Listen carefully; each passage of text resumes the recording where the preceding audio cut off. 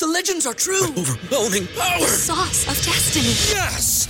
The most legendary sauce has arrived as McDonald's transforms into the anime world of WickDonald's. The greatest flavors unite in all new savory chili McDonald's sauce to make your 10-piece Wick Nuggets, fries, and Sprite ultra-powerful. Unlock manga comics with every meal and sit down for a new anime short every week only at WickDonald's. Ba-da-ba-ba-ba, go! At participating McDonald's for a limited time while supplies last.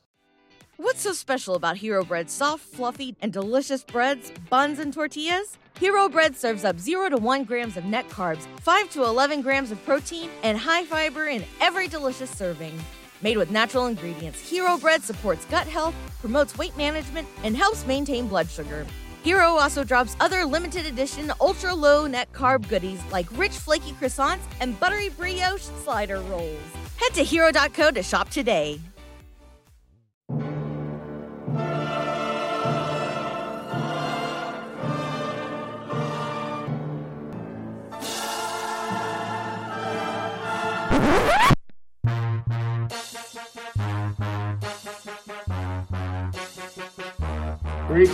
First of all, it's when the lights come on, the creeks come out at night. So, when they come on, it's time to shine. You're listening to the From the Pink Seats podcast, powered by the State of Louisville Network. Welcome into the very first episode of From the Pink Seats podcast covering Louisville football for the State of Louisville Podcast Network. I am Jacob Lane, and I am one half of your hosting team for this podcast, and I am super excited, one, to be here and to begin talking about Louisville football on the new show, but I am also extremely excited about my co-hosts. When we set out and launched this show nearly a year ago, just the idea of the show, we had no idea what this was going to turn into. To be completely honest with you, this was actually supposed to be the podcast that turned into the Big Red Lily podcast where Presley and I were previously, but this has been a vision of ours for quite some time. But let me introduce my co-host. I'm super excited about this. I got on that long-winded tangent to say we found the perfect co-host for the show, and I am extremely excited. A lot of you are very familiar with Matt McGavick of Sports Illustrated, who is the deputy editor for the Louisville Report covering the Louisville Cardinals, and now my co-host, Matt. Welcome into the show. How are you doing, my friend? It's great to have you here. I'm doing great, Jacob. When you first came to me with this idea about being your co-host for the podcast, man, I couldn't wait to get started now. I know a lot of people around here are more familiar with my baseball work, and with good reason. Baseball is my main passion, but prior to my passion for baseball really taking off in the last half decade or so, I used to be really big into pro football, growing up a Colts fan, watching all those old Colts teams with Peyton Manning, Reggie Wayne, Austin Collie, Bob Sanders, Freeney, and Mathis. So alongside baseball, football is one of my main passions in the sporting realm. So when you came to me with this idea to be your coach for the podcast, I couldn't get started fast enough. Yeah, man. And this is certainly the season to start a podcast, especially for Louisville, just considering everything that has happened so far through 2020. And if you're listening to this, please, obviously don't turn it off, but go over to thestateoflouisville.com.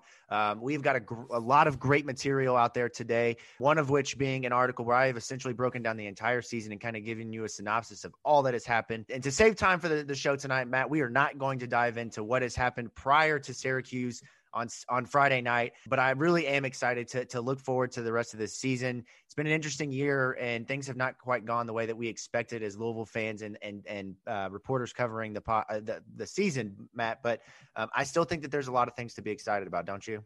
Oh, there's absolutely a lot of things to still be excited about. There's still 2 football games left on the schedule. The season's not quite done yet, and I know a lot of fans want to act like the season's already over. And I mean, I can understand why. I mean, they're 2-6. I mean, a lot of people, myself included, think they had a dark horse chance to get to the ACC championship game behind Clemson and Notre Dame. I know when I first saw the schedule come out, I was really high on their chances. They didn't have to play Clemson. They didn't have to play North Carolina. So when I first saw that, I thought, you know what? If things break the right way, they've got a real shot to get to Charlotte. And, of course, as we know by now, things didn't exactly break the right way in this great year of our Lord 2020. But there's still a lot to play for. I mean, there's still a lot some of the young guys that we saw in this Syracuse game, they're getting a lot of PT down the stretch. We're going to see what this team is made of going down. And I'm excited to see what pans out. Absolutely. All right. Before we get into talking about Syracuse and previewing Boston College, Matt, I've got a fun little segment for the first show. For the people who don't know you or myself, you and I have actually never met in person. Outside of texting and DMs, we have never actually held a face-to-face conversation. So we are just kind of starting to feel this process out and truly get to know each other as hosts and kind of figuring out this chemistry thing. So I thought it'd be fun for us to kind of have an icebreaker of sorts. I know that we're not at a corporate retreat or in the 9th grade starting high school, but I thought what better way for me to get to know Matt than ask him some weird questions. So All right, fire away. I asked you to bring some questions to the show. I hope you brought those. I have brought a couple. But the first thing I want to start with was our question of the night, which if you've been following us on Twitter, you have seen that by now. If not, I'm not sure what you're doing at Pink Seats Pod. Please give us a follow and stay tuned to everything for the show there. But we put out the question, what has been your favorite memory sitting in those pink seats? Those pink seats have essentially been there since like 1999, 2000-ish, when the sun really started to beat on them for a few seasons. So we've seen a lot, Matt. What has been your favorite moment as a Louisville fan from those pink seats? Honestly, one that I've actually been there in person for. When you first posed this question to me, for some reason, the first one that came to me was, I believe in 2011 or 2012, the Cincinnati rain game where it was just pouring cats and dogs. It was in an absolute monsoon. I believe that game ended up going to overtime, if I remember correctly. There's been a lot of good games, but for some reason, that one in particular came out to me. And for the main reason is this, a little bit of a story. I went to that game. When I was still in Louisville at the time, I think it was either my freshman or sophomore year. And I actually went to that game with a girl I was seeing at the time. And we actually sat under the portico, kind of out away from the rain and whatnot. And then I think it was had a comfortable lead in the closing minutes, closing seconds, something like that. Of course, I'm not one to want to leave the game early, but she wanted to leave the game early. She kept egging on, and I'm like, yeah, we can go ahead and leave. So I'm leaving the stadium. And then as we're walking through, I believe the Purple Lot, we just hear all this cheering. I can't remember what happened. It was either Louisville tied it to go to overtime or Cincinnati tied to overtime. But regardless, overtime was forced after I thought the outcome of the game was determined. And so Louisville ended up pulling away and winning that game. But my moral from that day forward, I would never leave a Louisville sporting event early, no matter what the score was, because as we know, as Louisville fans, no matter what the score is at what time period, some weird stuff could happen. You're exactly right. And oddly enough, this podcast was almost named the Beat the Traffic podcast because that is exactly what our fans, like you say, that they love to do. They love to get to their cars. It would be an appropriate name, that's for sure. Look, man, you could look at that podcast art and know exactly what fan base you're talking about with that. So I love to hear that. Mine is a tie, to be quite honest with you. One of these moments, you wouldn't think of it to be a great moment, but for me, this was something I'll never forget. Let me start the West Virginia blackout game. I believe in 2005 was the year. No, it was 06. 06. All right. So I would have been 13 years old at the time. Really just starting to come into my fandom as a Louisville Cardinal football fan. And that game I will never forget, with my mom and my sister freezing cold on a school night. I don't know what we were doing there in terms of it. I mean, the game didn't start until 7:38. I didn't get home until probably midnight, but it truly was one of the greatest nights of my life. I didn't get to rush the field, but I knew a lot of people who did in that game. And I can just still vividly remember watching people kind of pour out from their seats onto the field to celebrate that moment. That game was one of the greatest football games I've ever seen. Just the back and forth, the star power that was on both sides, and just truly how explosive the game was. It was, pretty similar to the offense, type of a performance we saw last year with Louisville, or even in some of the Lamar Jackson years. That game stands out because it was just such a fun game, such a big moment for Louisville. The second one is not one you would think of or that would come to your radar. When you think Louisville versus Florida State at Cardinal Stadium, your mind is usually going to go to one of two places. That's 02. 16 game. Right, 16 with Lamar Jackson, and then the game in 02 with Henry Miller scoring the game-winning touchdown in the rain. Mm-hmm. Both of those games were legendary, but my favorite game that I've been to at Louisville was Florida State in 2014. I knew you were going to bring that up. And look, man, the game didn't go Louisville's way, but the start of that game was possibly the most the best atmosphere I can remember at Cardinal Stadium. It was a night game. Louisville was rocking the gray uniforms that they had just rolled out. Like, I remember it like it was yesterday, man. I was fourth row from the field behind the Louisville bench, and I will never forget. Maybe this is why it's my favorite moment, but I remember before the game started, I looked over to my friend who I was at the game with, and I said, "Watch this. First play of the game, slant over the middle of Devontae Parker. He's going to take it to the house." Is Will Gardner at quarterback? Devontae Parker's first game back. Matt, would you guess what the first play of the game was? Going into that, I couldn't remember. Right. But it was a slant over the middle to Devontae Parker, who nearly took it to the house. That foot injury that he had come back from, you could tell he wasn't healthy, man. But that place exploded.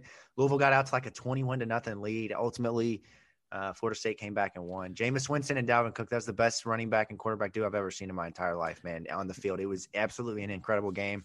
Oh, I know. They lost, but it was fun. It was one of those games that you just never forget. It's funny you bring that up because I've actually got a really quick story. One, I love those smoky grays. They're probably one of my favorite alternates ever. Two, I was still a student at that point. So this was around the time where Jameis Winston was still in the public eye due to his crab legs at Publix incidents. Yeah. So me being a smart aleck, I went to Joe's Crab Shack, and I convinced the owner to sell me an entire box of crab bibs for about $20 for about 200 of those suckers. And I brought it to the game for the student section to wear. That is incredible, man. Absolutely incredible. And nowadays we would have been eating W's, making fun of them on the sidelines. It would have been glorious. But let's move into the second question here. I've got one for you. This one is non-sports related, but this is going to get to the core of kind of who you are as a person. What's the most embarrassing fashion trend you used to rock? I mean, throughout the first 15, 14 years of my existence, I rocked a bowl cut. Before most people, when they see me as bald. So I've shaved my head for about a decade now, just because I personally like the look. But before I did that, I had a very inauspicious bowl cut, and that I just had no problem rocking. I didn't see what was wrong with it. I didn't know what fashion was. So it's, in my mind, I was like, yeah, this is me. And then I look back at some of my pictures as a kid now, and I'm like, oh my God, I let myself go out in public looking like that. The bowl cut is just never a good look. Like, if it doesn't matter if 1998 is the year or if it's 2020. Like, if you're rocking a bowl cut, you need to look around at the people who you are friends with and that's in your family and hold them accountable. Because the bowl cut is just about as bad of a look as you could get. All right, man. It's even better because I was chubby and I wore glasses, so you can just picture in your mind how I looked back then. It was bad. Oh, you love to hear it. All right, man. Let's move on. I've got another question for you here. This will be the third, and then I'll let you jump in with your two. This is a good question. I think it again, I think this kind of tells at the core of who you are. If you were a superhero, what would be your superpower? Probably telekinesis, because there's been something about that specific superpower that's always appealed to me, because I'm a huge Star Wars fan / nerd, so anything involving the Force has always piqued my interest, and of course other superheroes in that realm possessing some sort of power kind of like that, it's always taken a liking to me. I've not been the biggest fan of like the Green Lantern and some of the films that came out of that, but I love those kind of powers as he has, and the ability to transform into pretty much any object and person and whatnot. That would probably be my choice. Okay. I can get down with that. I like it. I thought you might say something like, being invisible or... No, that's too cliche. I mean, if 9 times out of 10 when you ask someone that question, they're either going to say invincibility or the ability to fly, or maybe X-ray vision. I like it. I can go with all three of them. All right, man. Let's say if you've got questions, let's throw them out here. Let's see what you got. All right. My first one. Now, this doesn't have to do with any Louisville football game, but just any Louisville athletics event in general. What is the most odd thing you have ever seen? Doesn't matter if it was on the field, in the stands. Let me hear it. Goodness gracious, man. That is a tough question, because I've been to a lot of Louisville games over the years, and I have seen a lot of weird things. I think that the first thing that comes to my mind is 2015, the trip to Atlanta to play Auburn. There was a guy behind me who just could not stop throwing up on himself, and like one of those guys, like one of those Louisville fans who you like, there's one in every section. I think that if you've been a season ticket holder, like you can pinpoint the person by name, or maybe like the person who brought the person who did that. But this guy, I mean, the second quarter, it's Louisville starting to make a comeback, and you got the guy behind you clearing out an entire section because he's passed out drunk, throwing up all over himself. Yeah, I've seen my fair share of those, unfortunately. Yeah, and honestly, if I had more time to think through that, I've probably seen weirder things. If I really thought about like some of the halftime shows and some of the just some of the weirder, occurrences that have taken place. I saw Chris Jones throw a towel and that one time, like when he came out of a game one time playing basketball, Chris Jones, former guard, threw a towel because he was mad, and it literally like wrapped around a manager's head. It was the most perfect throw I've ever seen. But you felt so bad for the manager because he's just standing there and he is oblivious to the fact that Chris Jones is about to just absolutely pelt him with a towel, and it went fully around his face, wrapped around. He struggled to get it off. It was embarrassing. I felt awful for him. Like I was in his skin at that moment, and it was so cringy. I just felt terrible. Oh my gosh! Yeah, I think I remember that. That was it was early in the season, wasn't it? I can't remember who we were playing. I think I vaguely remember that. I don't remember who they were playing, but I do remember that, I believe, being the game where Quentin Snyder threw the alley-oop where he fell down at half court and just kind of threw it up there, and Montrez slammed it down as an alley-oop. It didn't count, but I just remember that play happening in that game, and Chris Jones, young Quentin Snyder at that point, I believe, but Chris Jones getting pulled by Rick Pitino and being so mad about something that he threw the towel, and it just so happened to wrap around a poor manager's face. God, Chris Jones ran a lot of miles in that treadmill after that game. There's no apology that could ever bring back an ego of getting a towel thrown at you to where it kind of wraps around your head. All right, let's move on. Next question. All right, what is your favorite local food joint, non-chain? Okay, my favorite local food joint. If you are a student at the University of Louisville and you have never taken the truck to Germantown to go to Check's Cafe, I do not know what you are doing. You're going to walk in, you're going to see a small restaurant filled with about 40 people who are in their 60s, 70s, and 80s who have been going there every night at dinner at 5 o'clock for the last 30 years. But Check's Cafe is a staple in the Germantown area. It's a staple for the University of Louisville student body. It is my favorite place. It is as basic as it gets in terms of food, but man, it is good home cooking, and the beer is cheap as can be. You're talking, a draft beer, Matt. I don't know if you drink beer, Matt, but one thing you're going to learn about me is I'm a huge beer drinker. I actually have got 2 right here in front of me right now. I do not podcast without drinking beer. Let that be known. But I'm talking when you go to, if I didn't know that, I might go grab a Guinness. Yeah, man. It's the beer podcast. Like, but if you walk into Check's and you go up, like, you're thinking, man, this place is basic, and you get your buffalo chicken tenders and your fries with the most dank ranch that's out there, and you order your fat tire on draft, and your order is $7.99 total. $7.99 for a beer and chicken fingers, man. It doesn't get much better than that. Anytime I go to a game at the Yum Center and I have time, I will be at Check's Cafe beforehand. You can bet that. Now that you mentioned fat tire, that does sound good. Buffalo chicken tenders, you're getting me hungry already. I might have to go there this week. Yeah, absolutely. But so if you're a student at the University of Louisville, or you are a Cardinal fan, or just if you're just happen to stumble upon this podcast, if there's one thing you take away from tonight, is that you've got to check out Check's Cafe. But let's transition here, Matt. Let's actually jump into football, and let's talk about the Louisville football program and where things are. They're coming off of a nice win. I try not to get too overreacted to this just because of the fact that it is Syracuse. And Matt, this is the worst football team I have ever seen. Quite frankly, Louisville was the worst football team in the country in 2018. If Syracuse is not the worst team in the country this year, I don't know who is. And I feel awful because just 2 years ago, Dino Babers was a guy who had the opportunity to just about pick any job he wanted. And now he's sitting here looking at 2 straight seasons of disappointing play and potentially on his way out. I don't know if I would say he's on his way out, but it is disappointing to see where the state of Syracuse football, because like you said, in 2018, he had a 10-win Syracuse football team. And for those who are younger in the tooth, like you and I, a lot of people don't know that Syracuse used to be a football program before Jim Boeheim and company started crafting the Syracuse basketball program into what they are now. And to just see them fall so far from what they are just a couple seasons ago, it's insane. Now, to be fair, a lot of it was not completely due to the efforts of Dino Babers, because they have had a lot of injuries. I mean, they went with a true freshman quarterback against Louisville because they just were so decimated at that position. And plus, they've had several opt-outs. I know Andre Cisco, I think he was a preseason All-American at safety. He opted out. I think they've had a couple other opt-outs. And if I remember correctly, they were playing at either guard position on the offensive line was a converted fullback. So saying that they've been decimated by injuries or opt-outs is an understatement.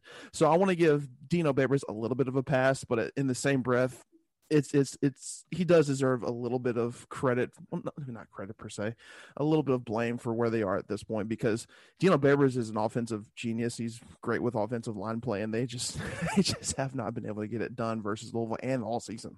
Yeah, and you mentioned the fullback at offensive guard. There also was the commentators mentioned it a couple of times. Converted wide receivers playing defensive back, and obviously I want to get into talking about Malik Cunningham because that's for me one of the biggest takeaways is just his play. But I found it disappointing that after I should have known that doing my homework as somebody who covers the program that Syracuse has such a blatant mismatch and having former converted wide receivers out there playing defensive backs against this wide receiver group that we have for years now praised as being talented and being able to just have so many guys out there that can do so many things. But after I heard that, Matt, I couldn't help but be disappointed in just the lack of I don't want to say continuity, but just the lack of rhythm that Mikhail. That's the first time and only time on this podcast I'm going to call him that. You got to hold me to that. Malik Cunningham. Yes, Cunningham, QB1, number 3, whatever you want to call him. He just couldn't find a rhythm. There was no consistent throwing against Syracuse. And, I know he ended the night 19 of 28,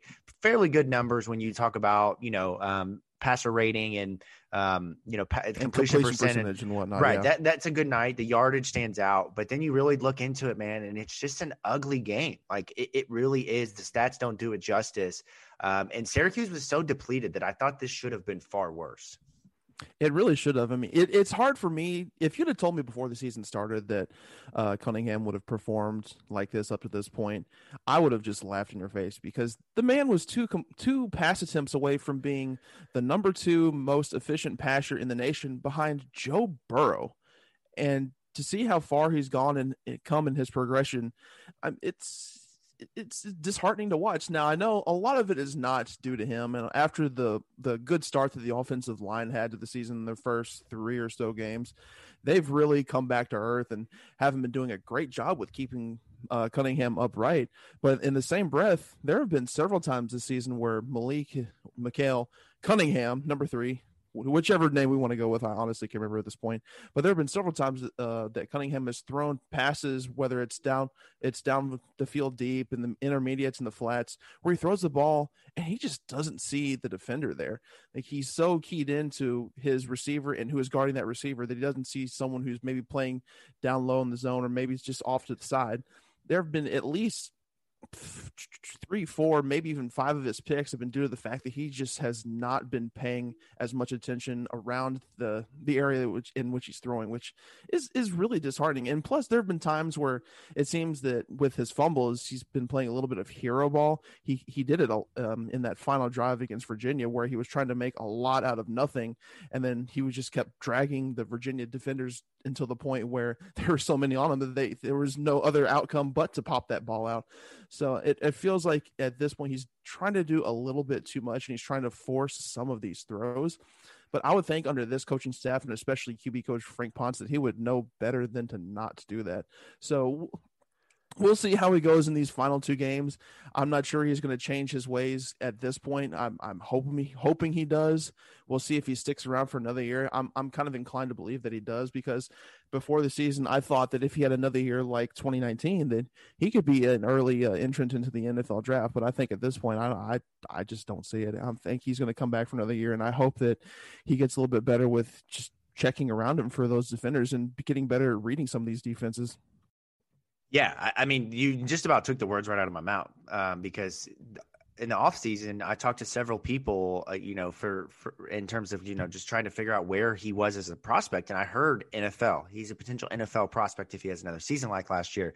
And you look at those stats, and the more I see them, the more misleading I think they are. Now, look, he was one of the best passers. I think he was the best passer in the country with a clean pocket last year. So let's start off this conversation about Malik by saying Louisville's offensive line, Matt, has been okay. I think we've seen improvement from every piece on that line, especially since Cam DeGeorge came in and started playing serious snaps. But let's not lie about the progress. They are not last year's offensive line. There is no Mekhi Becton. There is no Tyler Haycraft on this offensive line. There is not that guy that is going to win that battle 10 out of 10 times.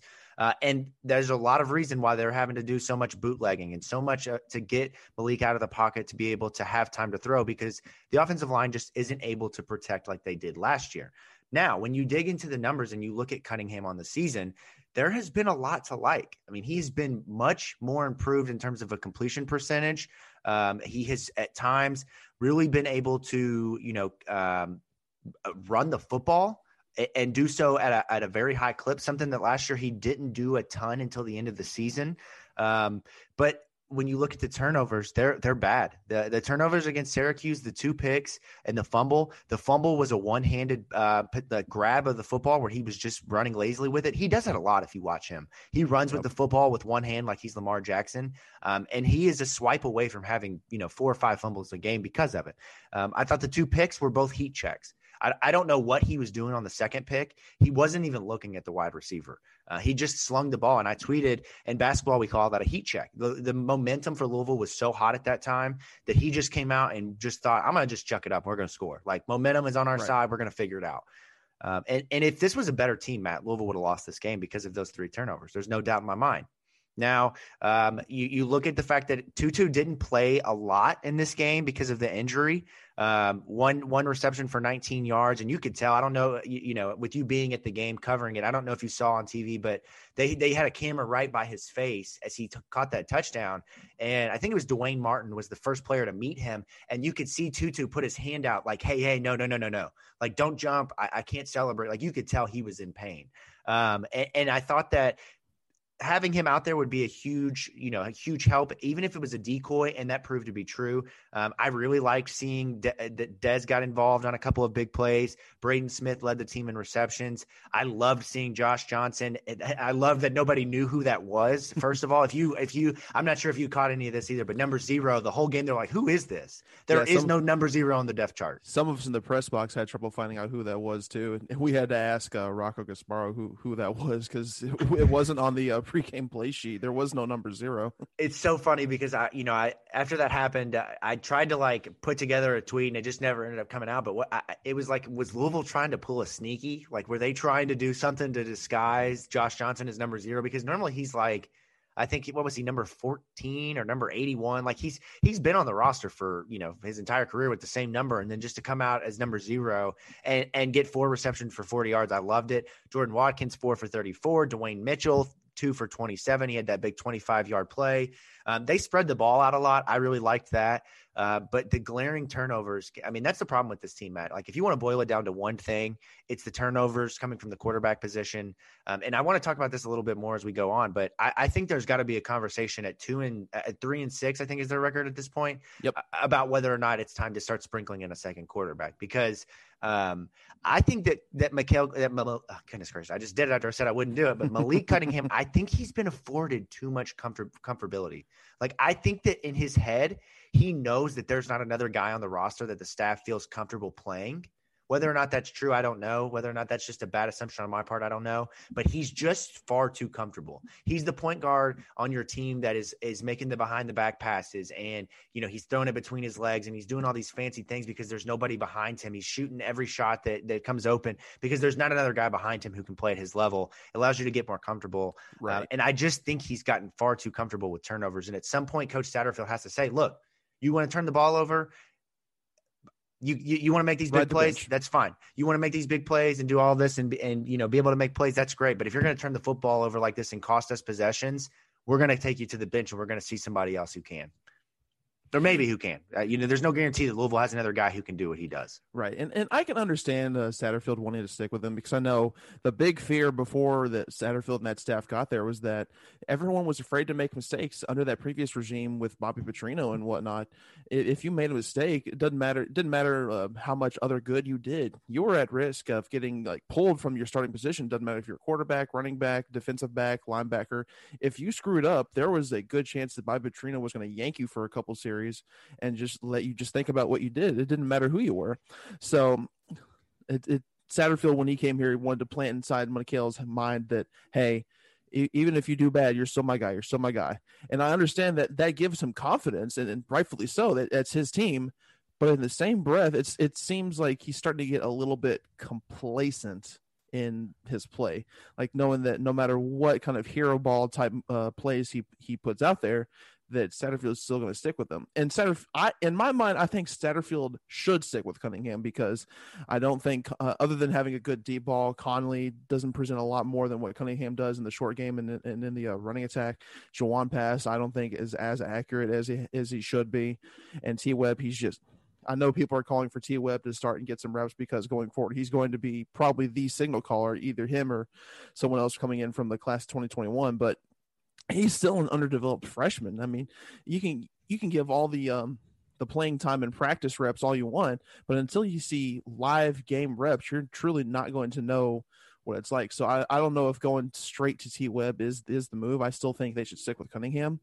But Satterfield needs to have a conversation with Cunningham and tell him, I know you're my guy. You have the keys to this offense, but you have to make better decisions or it's going to end up costing your job. Yeah, the turnovers are, like, when you boil it down, like I said, it is the number one issue of this team. It is the reason why they sit with the record they do. But still, despite that, they're an offense that when they are connecting and making big plays, they are as dynamic as anybody in the country. They still have two of the best weapons in Des Fitzpatrick and Tutu Atwell. And then when you sprinkle in Braden Smith and Marshawn Ford, there's just so many options out there for Malik to get the ball in their hands. And, I just expect more from a guy who's been here now for 3 years, who's played a lot of snaps, who last year took good care of the ball. He had 5 interceptions last year. We're sitting at 11 already with 2 games to go. It's encouraging at times to see him running and to see him connecting on some of these nice throws. But it is more discouraging when you think about the interceptions, the fumbles, when you think about just not being able to read the full field. I mean, really Malik Cunningham is a one side of the field quarterback, which is why I have lost all hope in an NFL career at this point. There's still 2 more seasons for him to play at quarterback if he stays at the University of Louisville or were to transfer or play somewhere else. But for me, man, it's the turnovers. At this point, if he continues to go with the 2 and 3 turnovers per game, these final 2 games, I want to see Evan Conley. Juwan Pass is not the answer. Like, let's not put Juwan Pass in. It was great to get to see him complete 2 passes for 17 yards. And obviously to have that drive a few weeks ago where he got in, but he's not the guy. I don't think giving him snaps is going to benefit anybody at this point. I tend to agree with you that T. Webb is a guy who does not look ready to play. Like, he needs another full spring, another full summer to kind of get ready, learn the offense. But I do say this, and we'll talk about this as the podcast goes along and as we get towards the end of the year. But I do think that these last few games, Matt, are going to be really important as to whether or not there is an open quarterback competition heading into spring and summer of next year. Now, the quarterback competition, when coaches talk about it, a lot of the times it's coach speak to kind of motivate one guy or to try to make it seem like it's something that it's not. But I think that this season we entered in, obviously Malik was the guy no matter what. And had up until this point, maybe Louisville was sitting at 4 wins or 5 wins instead of just 3. Maybe that conversation wouldn't need to take place. But I think the final 2 games, depending on how he plays, what the outcomes are, that decides whether the quarterback competition is open next year. Absolutely. And that's important. Because with T. Webb here, you bring in TJ Lewis, who I don't think is going to be a factor right away. Maybe you go out and decide you need to get a graduate transfer or somebody who can come in and push him. But I just think that there's been just too much comfortability at this point, and that's one of the reasons we're seeing a lot of interceptions is just a willingness to kind of overdo things instead of just take the simple play, throw the ball away. He kind of looks for these big plays downfield. But one thing I do want to talk about that you and I both were really excited about was the running game against Syracuse. Absolutely. Now, I don't think the numbers by any means like stood out as being like a huge impressive game. They only rushed a total for 134 yards. Only one guy had more than 50 yards, but Maurice Berkeley, Jalen Mitchell, and Hassan Hall, who was back for the first time in several weeks, I thought that they looked really good in this kind of running back by committee. Oh, absolutely. Whenever it was first announced against Virginia that Tutu and Javian were not going to be available, one of the first thoughts that I had was this is going to be our first chance to see what this Louisville offense can do once Javian bolts for the NFL, which he eventually did declare the next week, and once Tutu Atwell either decides to go to the NFL or graduates. And over the last couple weeks, I've been largely pleased with what I've seen. I think, and out of the running game, I absolutely love what I see out of Maurice Berkeley. He's a hard nose between the tackles runner, but he's also got a little bit of burst to him. I love watching him just try and find those holes in the offensive line. And once he finds that hole, he just bursts through. And if there's a defender in his way, he just lowers that shoulder and just trucks them. I absolutely love his style of running. He's physical, but he's got speed. And Jalen Mitchell as well. He had some great individual chunk plays in spurts when he saw playing time. I think moving forward, especially when you sprinkle in Aiden Robbins, I know he only had 4 yards on 3 carries in this game, but he's shown flashes of brilliance as well. I think moving forward, most Louisville fans have to be, optimistic about what we have in this rushing attack, especially if this coaching staff is still going to, run on first down from here on out.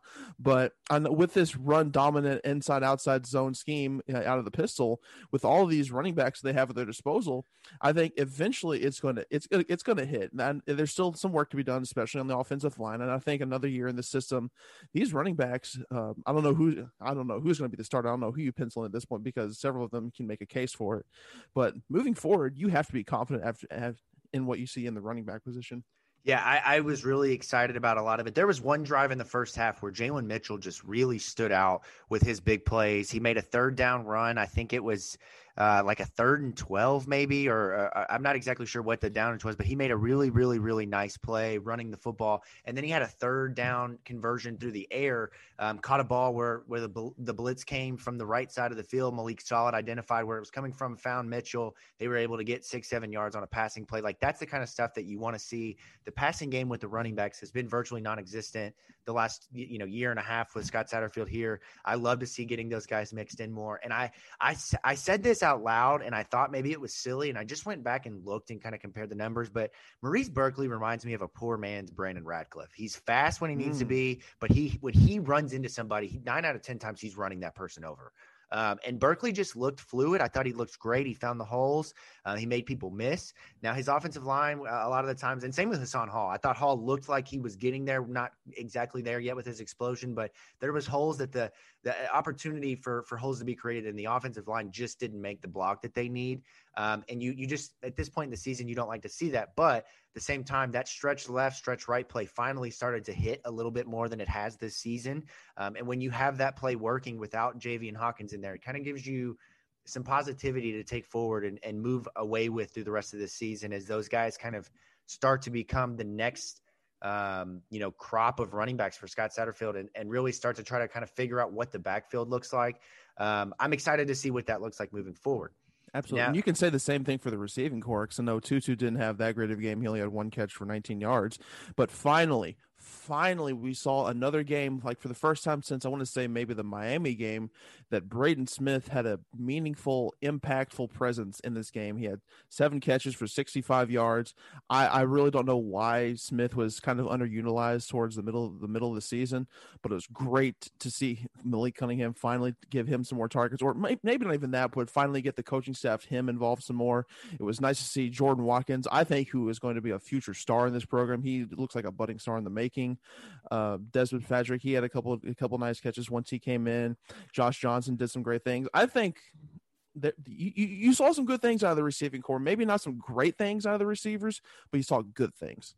Yeah, absolutely. All right, so the next thing I want to talk about before we move into Boston College is just the overall coaching and play calling that we've seen this season. I know that Louisville fans have been very critical of Scott Satterfield in some situations, specifically with 3rd down plays, 1st down plays with running the football, and then with his 4th down play calling. I thought in this game, the play calling overall was better. And the reason why I say that, Matt, is because when it's so bad that it becomes glaringly obvious, that's when you kind of know. There are specific games this season where you can point to. Pittsburgh is a great example. First half, yep. You just wonder, what is he seeing that we're not? The play calling doesn't make sense. You mentioned it with Braden Smith, the wide receiver. He had that big game against Western Kentucky where he had that 63-yard play down the field. And then after that, he just kind of disappeared. But this game, they got him going with those pop passes, with those, the outside zone reads. Like you love to see that stuff, and you wonder where that's been.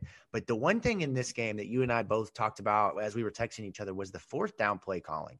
And it's one thing with Scott Satterfield this year I just don't understand. They go for it when they shouldn't, and they don't when they should. I wrote game notes down for this particular game for the first time this season, and on Louisville's first drive, I wrote down, you don't go for it on 4th and 1 with 5 question marks. And 5 question marks means, like, what are you doing?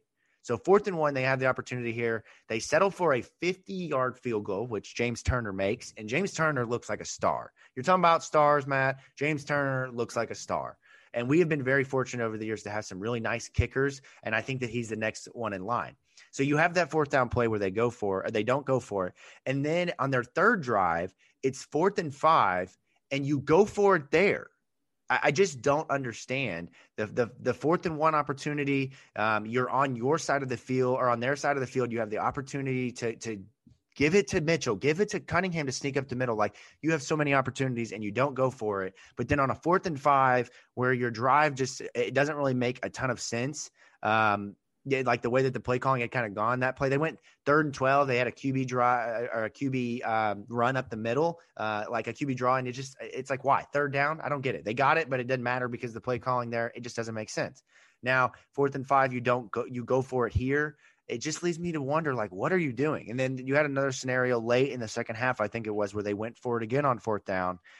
And I just don't understand. Is it just, if you look at this season in kind of a vacuum and some of the particular play calling, I just don't get it.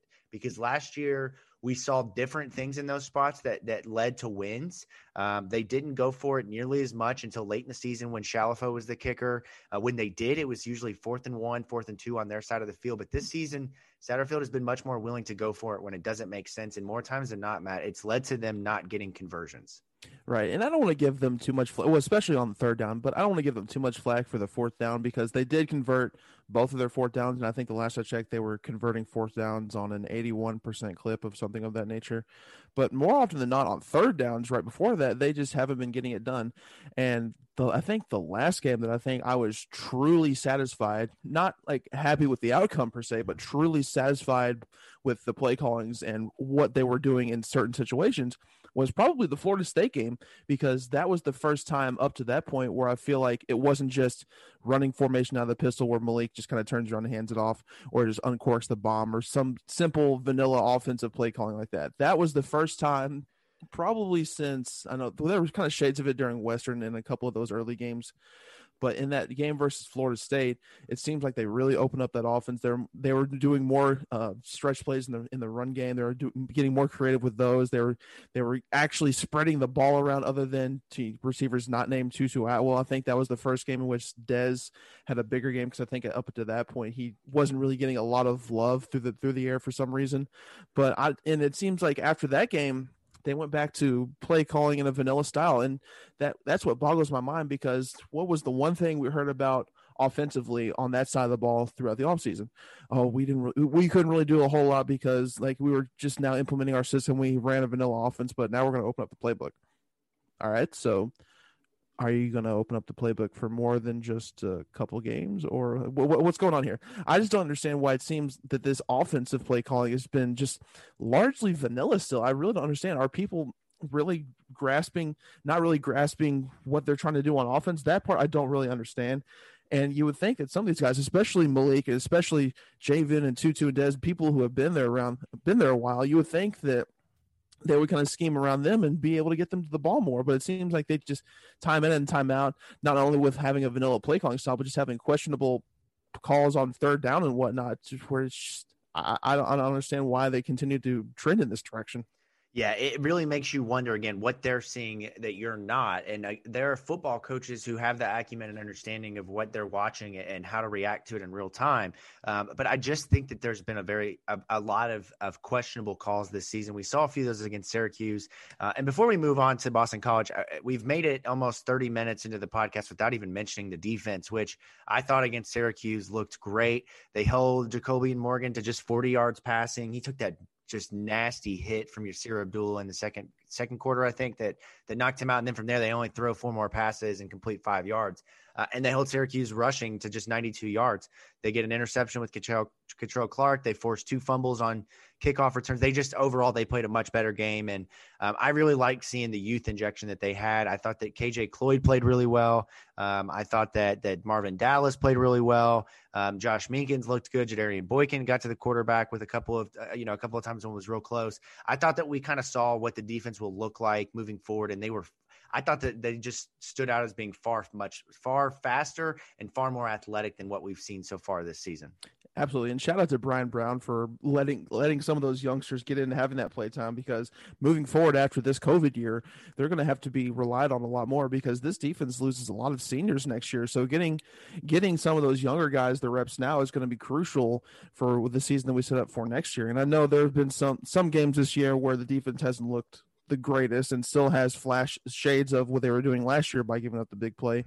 But overall, I think you've got to be satisfied with the progressions that they've done on defense. I know at one point in the year they were in the top 10 in tackles for loss. Now they were still struggling in the beginning of the season to get to the quarterback and get sacks on them. But as far as keeping quarterbacks largely contained, especially the dual threat ones, and just keeping running games relatively stifled, not completely shut down, but just doing enough to get stops, you've got to be satisfied with what this defense has done in year two of Brian Brown's system. And I'm excited to see all this momentum go forward with some of these youngsters, all the playing time that they've received so far and what they can do with this top tier recruiting class coming in next year. Yeah. Do you feel old when you use the term like youngsters? Because that just made you feel that, like, to me, I just placed you with 5 kids, 2 dogs with a minivan. Like the term youngsters is just so good that you threw that in there so casually. When I said that, I kind of grimaced a little bit, and I was trying to move past the fact that I just said youngsters. That's great. All right, so let's talk about Boston College a little bit. We'll quickly move into this and through this. That they are a decent football team. I think they're far better than what we expected them to be. They've got a new head coach this season, and Jeff Hafley, who was the co-defensive coordinator at Ohio State last season. They sit at 5-4 at this point in the season, and 4-4 in ACC play, 6th overall in the conference. They've got wins over Duke, Texas State, Pittsburgh in overtime, Georgia Tech, and Syracuse, and they hold losses against Notre Dame this past weekend, Clemson, Virginia Tech, and North Carolina. So the majority of their losses, actually all 4 of their losses, have come against ranked teams, interestingly enough. But their wins, Matt, they've only won one game by more than 14 points. It looks like they're on 2 games by more than 14 points. One of those was against Duke, and the other of those was against Georgia Tech. They've won games against Texas State by 3 points, Pittsburgh by 1 point, and Syracuse by 3 points. So they are a team that knows how to win close games, but they've also lost a few. Just a general overview, they've got a new quarterback in play this year. Anthony Brown is no longer the guy there. Phil Jerkovich, who is a former Notre Dame quarterback, is now the guy under center. He's thrown for 2,355 yards, 17 touchdowns, and 5 interceptions. He's looked really good and has really given them a passing game that they have not had in a long time. Surprisingly, though, without A.J. Dillon, their rushing attack has fallen off. David Bailey, who is a guy that Louisville fans have seen a lot the last few years play well, he is the leading rusher with 450 yards. That's it. Like, they are not a great rushing team this year, but they do have dynamic receivers in Zay Flowers, Jalen Gill, C.J. Lewis, and then the tight end Hunter Long, who absolutely tore Louisville apart last year. So I move into that to ask you, what are you feeling? How's your confidence level? Do you think that we're in a place where we might see Louisville put together 2 wins for the first time this season, if I'm not mistaken, correct? I don't know. This has trap game written all over it. You and I both know that there's always one game per season where Louisville should be set up relatively well for a win, and just for some reason they fall flat on their face. Now, I know there's been a lot of quote-unquote trap games this year based on how Louisville's played, but this 100% screams game that Louisville could easily get away from, because I'm buddies with the Boston College writer over at on the SI network, AJ Black, and him and I chat all the time. And I've been kind of loosely following Boston College because I'm a huge fan of Jeff Hafley and what he's done. So I knew from the get-go that he was going to be a great fit for them. And so far, all of the early returns suggest that he is a home run hire. He's going to get them going in the right direction. My one knock on Boston College up to this point, it seems like they kind of play to the level of their opponent. Because like you said, they took Clemson Tigers to the wire. They only lost by 6, but at some point I think they had like a double-digit lead at halftime. Yeah. I mean, they got taken to the woodshed by Virginia Tech, but they also barely lost to then number 12 North Carolina by just 4, 26-22. They at one point were kind of in the game with Notre Dame at Chestnut Hill, but before that one got away from them. But then again, you look, let's see, Syracuse, who Louisville just blew out 30-0. They only won by 3. You look at Georgia Tech, yeah, that was a double-digit game. But then you look at Pitt, who I think has only won 1 game since Louisville faced them. They had to go to overtime to beat them on a missed extra point attempt. And then Texas State, which you would think they would be able to handle handily, but they only squeaked that one out by 3 points, and they beat Duke, who is arguably probably the one team that's better than Syracuse, like the one team who might be worse than Syracuse, which is really saying something. Duke is not a good team this year, but it seems like Boston College has been someone who plays to level their opponent, which who knows what kind of Boston College we're going to see against Louisville, because you would think that Louisville should be a better team than what they are, but their record surely doesn't reflect that, especially the turnover margin didn't reflect that. So I'm not sure which Boston College we're going to see against Louisville, but I digress. I'm really big on Phil Jurkovich. He can sling that rock, and not only can he sling it, he can keep defenses honest with his legs. I hate to use the typical white guy cliche with quarterbacks, but he is quote unquote sneaky athletic. He's gym rat. Yeah, gym rat, yeah, grinder, stays in the gym. Does the little things. Yeah, man. Exactly. Basically, you're talking about a white quarterback. That's what I hear. Pretty much. But he got close to 100 yards rushing against Georgia Tech. And I know Georgia Tech's not that great, but he's kept his interceptions relatively down. He's thrown for 2 touchdowns in most of his games this year. I mean, against Clemson, he completed half his passes, threw a pair of touchdowns, 204 yards. I mean, and that's not a defense where you can get your yardage easily. I mean, just talk to any Louisville fan who's watched the Louisville versus Clemson game. I mean, Clemson will take you to the woodshed if you're not prepared. So to see him perform relatively well against that defense, and I think they might have been short maybe 1 or 2 key defensive pieces, but I mean, it's Clemson. They can just plug and play 5-star recruits and they'll be good to go. They're like Alabama of the ACC. But to see him perform not only against Clemson to that level, but he's also had a pair of 300-yard passing games against Virginia Tech, who is ranked, Pittsburgh, who is ranked, and Duke, which, I mean, that's Duke, but still. So he is a very solid prospect. Boston College was done a favor when his waiver was cleared by the NCAA. And not only him, but Boston College kind of had shades of Syracuse in creating turnovers. I know one of the big storylines heading into the Syracuse game was, Syracuse has an opportunistic defense that can create turnovers. Well, Boston College can do the same thing. As of right now, they have 17 turnovers gained, which is second in the ACC and third in the nation. And they're only trailing Syracuse and UCF nationally. So, I mean, we're essentially facing Syracuse, but better, and considering we're going on the road this time, I know Louisville's coming off a big win. They're coming off a shutout. They scored 30 points. They're going to have a lot of juice, a lot of momentum, confidence, all that jazz. But just given what Boston College has done up to this point, I'm not completely sold that Louisville can go up to Chestnut Hill and escape with a victory. In fact, I think if Louisville's not careful, Boston College can easily put this game away easily. Yeah, Matt, you and I, this is the first episode, man, but we are grooving on a different level of being on the same page here. I early in the season went on the record predicting Louisville to lose to Boston College, and this is with Louisville having a record of somewhere between 10-1 and 9-2 at the beginning of the season. We are in a completely different spot now, and I don't feel much differently about this game. The game is now 2 nights after Thanksgiving versus this would have been a Friday night game had the schedule stuck the way that it was supposed to be. I don't like the idea of traveling to Boston College when it is freezing. There will likely be no fans or very little fans. There's just something about that environment that I just see Louisville struggling with. Last year, their defense really had a hard time covering the tight ends. I know that's a different coach and a different scheme, but they did a great job of scheming up plays for Hunter Long. And those other weapons that they had. I can't remember the other tight end's name that was on the field last year that scored a touchdown, but Zay Flowers and Hunter Long are dynamic weapons who can make plays if given the ability. And if Louisville doesn't come ready to play, I think that they can. Now, I feel much better about this game because of the defense for Louisville. They've been so much better the last month or two, the Notre Dame game and now the Syracuse shutout. I feel good about them being able to cover Flowers, to be able to put a body on Hunter Long now that they're playing some more of these more athletic linebackers versus just CJ Avery and Dorian Etheridge. I think that there's an opportunity here to go out and get a big win. But that road environment, that cold, and just considering the fact that Boston College can connect on big plays, and if they catch Louisville slipping, here or there, I think that this is a game that Boston College could win, like you said. In terms of just kind of what you think could go right for Louisville, what do you think? Like, what are the things that kind of stand out of if they're going to win against Boston College, it's probably going to be because they did this.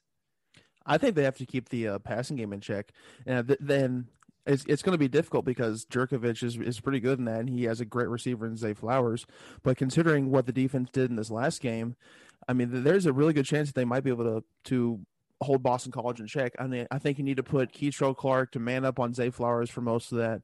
I think you need to take maybe Dorian or CJ and key up against some of those tight ends over the middle. Dial up some pressure every once in a while with Monty. He looked a lot better against Syracuse than he did the week before against Virginia. So you're going to have some momentum there. And the safeties down up back in the back end, they've played a lot better. So and I want to give a shout out to the special teams because, Louisville forced 3 turnovers in this game, but 2 of them were on special teams on forced fumbles on kickoff. Because if those 2 don't happen right there, I mean, I think Louisville still wins against Syracuse, but it's not a shutout, not by a long shot. So I think they have to excel both on defense and special teams. Offense, I mean, they have a pretty opportunistic defense, Boston College does, but I think if the defensive end and the special teams end can kind of keep their end in check, as long as the offense does not completely tank, I think Louisville should, I don't want to say will, but should squeak out a victory. Because if this offense just completely lays a goose egg, it doesn't matter what the defense does. You can't win if you don't score points. Yeah, I don't know enough about Boston College's defense at this point, which I should probably not admit that when I'm leading a podcast and talking about an opponent. But as long as Louisville can, like you said, keep that passing game going, hopefully that another week you'll have Tutu Atwell feeling a little bit better. You'll be able to have Des Fitzpatrick and Justin Marshall out there for the full first quarter. So for a full game, you hope that will kind of change things and maybe won't put so much pressure on Cunningham. Hopefully you have Marshawn Ford back. And I think that they can continue some of this momentum and potentially put together a winning streak to finish the season here. But this is by no means the Boston College of years past where, Louisville hasn't had that luxury, Matt, of being able to put a W besides Boston College just because they're on the schedule. But for a lot of teams, Boston College has just been a bottom-feeding, automatic W, and that definitely is not the case moving forward with Jeff Hafley and Phil Jurkovich. Let's quickly, before we end the show here, let's address the questions that we have in the mailbag. We're going to try to start doing this each week. If this is something that our audience is interested in, just throw some questions out here for us, and we'll try to do our best to talk through them.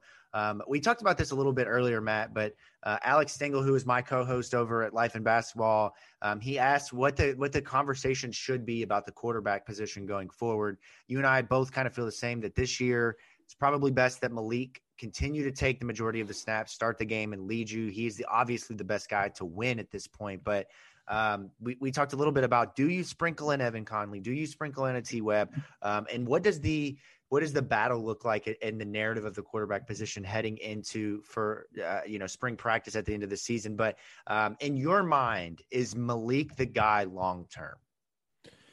I want to say he should be, but like you said, I think it'll be open competition come winter practice and spring meet and whatnot, because I think Malik knows that he needs to play better. And his job this year is going to be safe because it's been a weird year, 2020 with COVID and all that. But if you perform like this, your job shouldn't be safe. And I know Satterfield wanted to give Cunningham a lot of confidence, because didn't give him the keys to the offense and just make sure everything was set continuity wise. But he should not feel safe one bit heading into this offseason. And we might see Evan Conley give him a run for his money. T-Web, if he somehow kicks his development into high gear, maybe give him some rep. Like you said, I really don't think Juwan Pass is going to be the long-term answer. If he hasn't been the answer at this point, I don't think it's going to be him.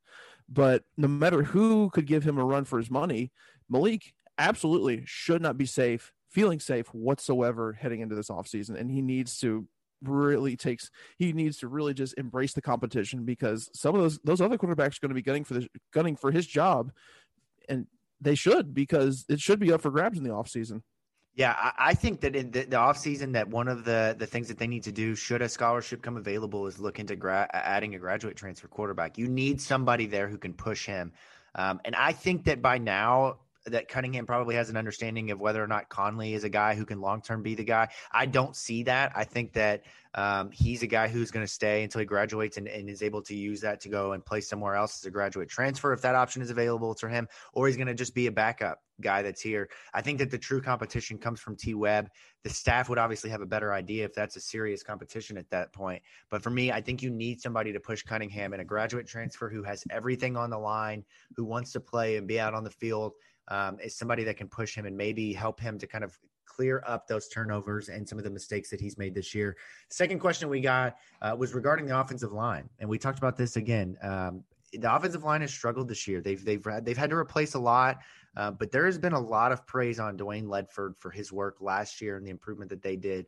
But I feel like we've not given him enough. I don't want to say criticism. I think that might be too harsh here, but there has been some regression along the offensive line, which is bound to happen when you lose a first rounder and a guy who's on a practice squad in the NFL. But I just don't think that they've gotten better each week. In fact, I think they've been very inconsistent. The veterans have not played up to the level that you expect. But they are kind of what they are at this point, right? Or do you think that Ledford needs to get the Kobe Baines and the Tim Lawsons and the Joshua Blacks and the Zach Williamsons of the world some reps in there and see what they can do? See, I'm going to say this. I think we all knew, no matter how much we wanted to hype up Adonis Boone, and don't get me wrong, he's done relatively well. But I mean, when you lose a first-round draft pick, a Jacobs blocking trophy, first-team All-ACC selection in Mekhi Becton, there's going to be some regression. I mean, no ifs, ands, or buts about it. I mean, there was bound to be some sort of regression there. So I think seeing it there didn't really surprise me. What really surprised me, and I know Haycraft is good. He was on an NFL practice squad for a reason, but I was not seeing the huge dip in production at that spot going from him to Renato Brown, because everything that we heard over the offseason was that Renato Brown looked amazing in practice. He's going to be a suitable replacement for Haycraft. And then he's just not done all that well. I mean, there were a couple of times especially in the Georgia Tech game where he got outright yanked because he couldn't stop committing boneheaded penalties. I think if I remember correctly, I didn't see it live, but I think the broadcast picked it up. He took a Georgia Tech player's shoe and just tossed that thing out of bounds. That's little things. You can't do that.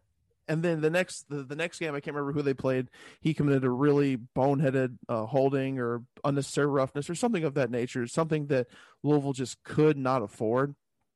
And that seemed to be a theme towards the middle of the season. It seems like he's gotten better in that department, but he's still struggling on actual offensive line play.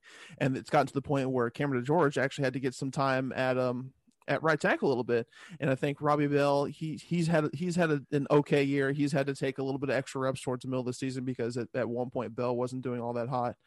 But I knew there was going to be some regression on O-line because of who was leaving. I was a little bit shocked to see it regress that much, especially across the offensive line as a board. I like I said, I was expecting it over on the left side because of who they're losing there, but to see the offensive line regression as a whole is a little bit surprising.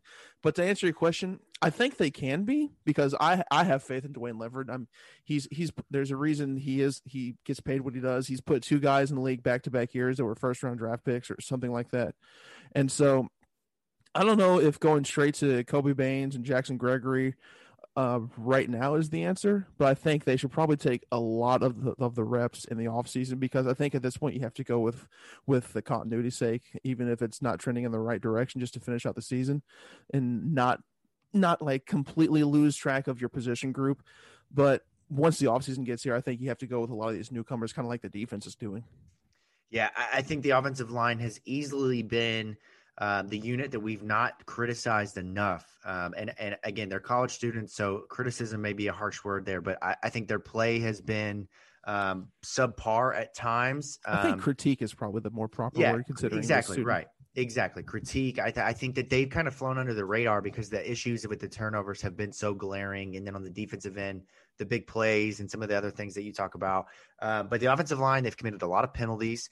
They've made a lot of mistakes. They've not run blocked nearly as well as they did last year. And it has really hurt the offense as a whole. And again, I think there's a couple of things that play into Cunningham with the turnovers and just some of his bad play. But the offensive line is a big part of that. I do think that you mentioned it. I think that the interior of the line has not taken the step forward that we expected them to. And the leadership that you thought you'd get out of Bell, Bentley, and Chandler.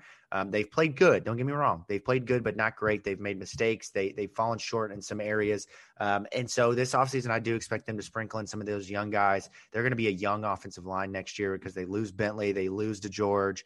They lose Robbie Bell. Obviously, they'll still have Caleb Chandler. They'll still have, Adonis Boone, and they'll still have Renato Brown. But there'll be the opportunity to sprinkle in some of these young guys that we just haven't gotten to see this year. Hopefully that those guys have been putting the work in the weight room and doing the little things that you hope to see from young guys who aren't seeing the field, so that when the time does come that they can, step in and be able to provide some competition and move into those spots. So this does it. It's the first episode of From the Pink Seats podcast is in the book. I really hope that you guys have enjoyed this. I hope that you will continue to come back and listen and support Matt and myself as we spend the last month or two of this season trying to make sense of everything that's happened. As always, please stay up to date with us on Twitter. You can follow us at General Wasp is the handle for Matt. Myself, you can follow me at Jacob Lane 08. And as always, please check out our work at stateoflouisville.com. As you hear this, we have officially launched on Monday, November 23rd. There's all kinds of great work from our team. I hope that you will navigate over to the site and that you will spend some time reading through that work. It's going to be a fun season, Matt. It's going to be a short, abbreviated run here for us as we're going to stop likely in January before picking back up again next season. But I'm really looking forward to tag teaming this podcast and blowing this thing up, man. I look forward to more episodes, man. I'm sure we can find some topics to talk about in the offseason. I mean, is there really, truly an offseason? There's always some sort of news going on there, whether it's recruiting or scheduling, other kind of things. I'm sure we can find something to talk about. There will be plenty to talk about, my friend. And as always, you can continue to find Louisville basketball news with our Louisville basketball podcast, which will launch on our first day of the website, as well as our recruiting podcast, the Red Chips podcast, hosted by Dalton Pence. But I'm looking forward to it. It's going to be a lot of fun, and we will see you guys next week.